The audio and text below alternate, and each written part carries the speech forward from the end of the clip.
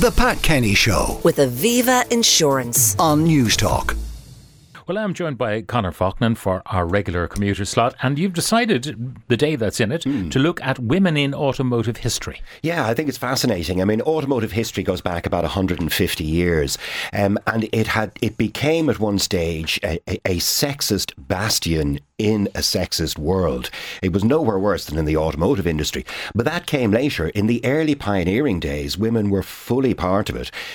One of the early examples is Bertha Benz. She was the wife of Carl Benz, who invented regarded as the first automobile that he invented. And she essentially co-invented that with him, invented the braking system and all the bits and pieces related to it. And she also made it a commercial success because she was the business brains of the outfit.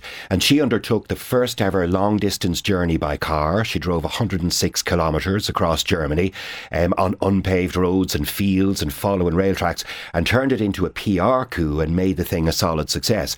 So if you look at in America, there's a couple of extraordinary women. There's a woman called Mary Wilcox, there's a woman who invented the windscreen wiper. It was a female invention. The first in-car heating system was invented by the extraordinary Margaret Wilcox, who was an early automotive engineer, had loads of patents. So it's really only post-war that women found themselves squeezed out of the automotive industry. Yeah. And the first person to circumnavigate the world by car was in 1929. Took her 2 years to do it. Yeah. But that was a... Clarinora Stinnes, another German. There were loads of these early pioneers were Germans or Americans, and because that's where the innovations were coming from. But yeah, she drove right across Asia, so across all of Russia to Kamchatka, I think it was, and then across North America. And these were this was a time of aviation pioneering and automotive pioneering. And as I say, women were absolutely integral parts of it at that time. And don't forget, in World War II, women, including the late Queen Elizabeth II, she worked as a mechanic. That's right. The Wrens in the British Army famously were the mechanics. They did a lot of the driving, etc.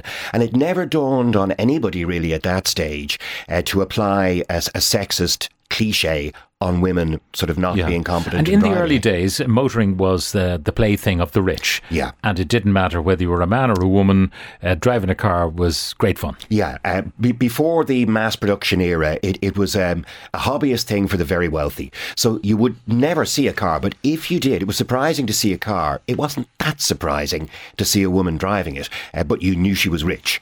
Now, you referred to the sexist era, the Mad Men era on Madison Avenue, and a woman's place was draped across the bonnet of a car in a bikini. Yeah, I know. And some of the ads, just Google some of the ads from that time that absolutely make you cringe. And it pervaded the industry. Like, for example, one of General Motors' most senior designers, a very famous guy, said that he wouldn't let a woman stand near any of his senior designers.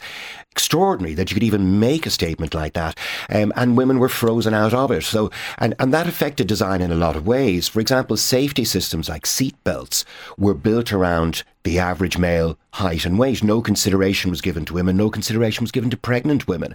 And it endured in the industry for generations. A little thing, the vanity mirror that you got only on the passenger side, where the woman, that was her place in the passenger seat. It took quite a while to get it put into the driver's seat because men were not supposed to be using vanity mirrors. Yeah, it wasn't standard on the driver's side until the 1990s, with the honourable exception of a couple of brands like Volvo. But so there just was no female perspective on any of the design going on.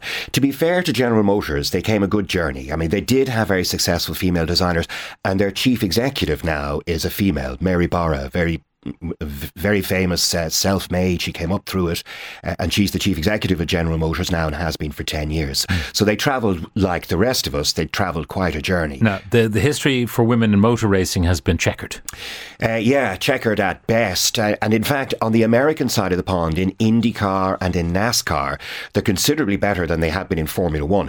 In IndyCar, for example, there's Danica Patrick. Recently, she was racing in the 2000s. She was an authentic sporting superstar. She's still a huge celebrity in the United States. She was really, really successful, and there have been others. Formula One, not so. There have actually only been 5 female Formula One drivers in its history. The first of them was in 1958, and another extraordinary woman. She was the daughter of a count, I think it was, Maria Teresa de Philippis, and she raced in the 1950s. She took part in the Belgian Grand Prix in 1958, and she finished 10th. The next race of the season was the French Grand Prix, and the race controller wouldn't let her compete.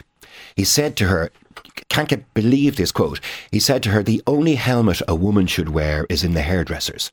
And he wouldn't let her enter the race. Absolutely extraordinary. So who's the most recent female in Formula One? In 1992, there was a woman called Giovanna Amati, an Italian.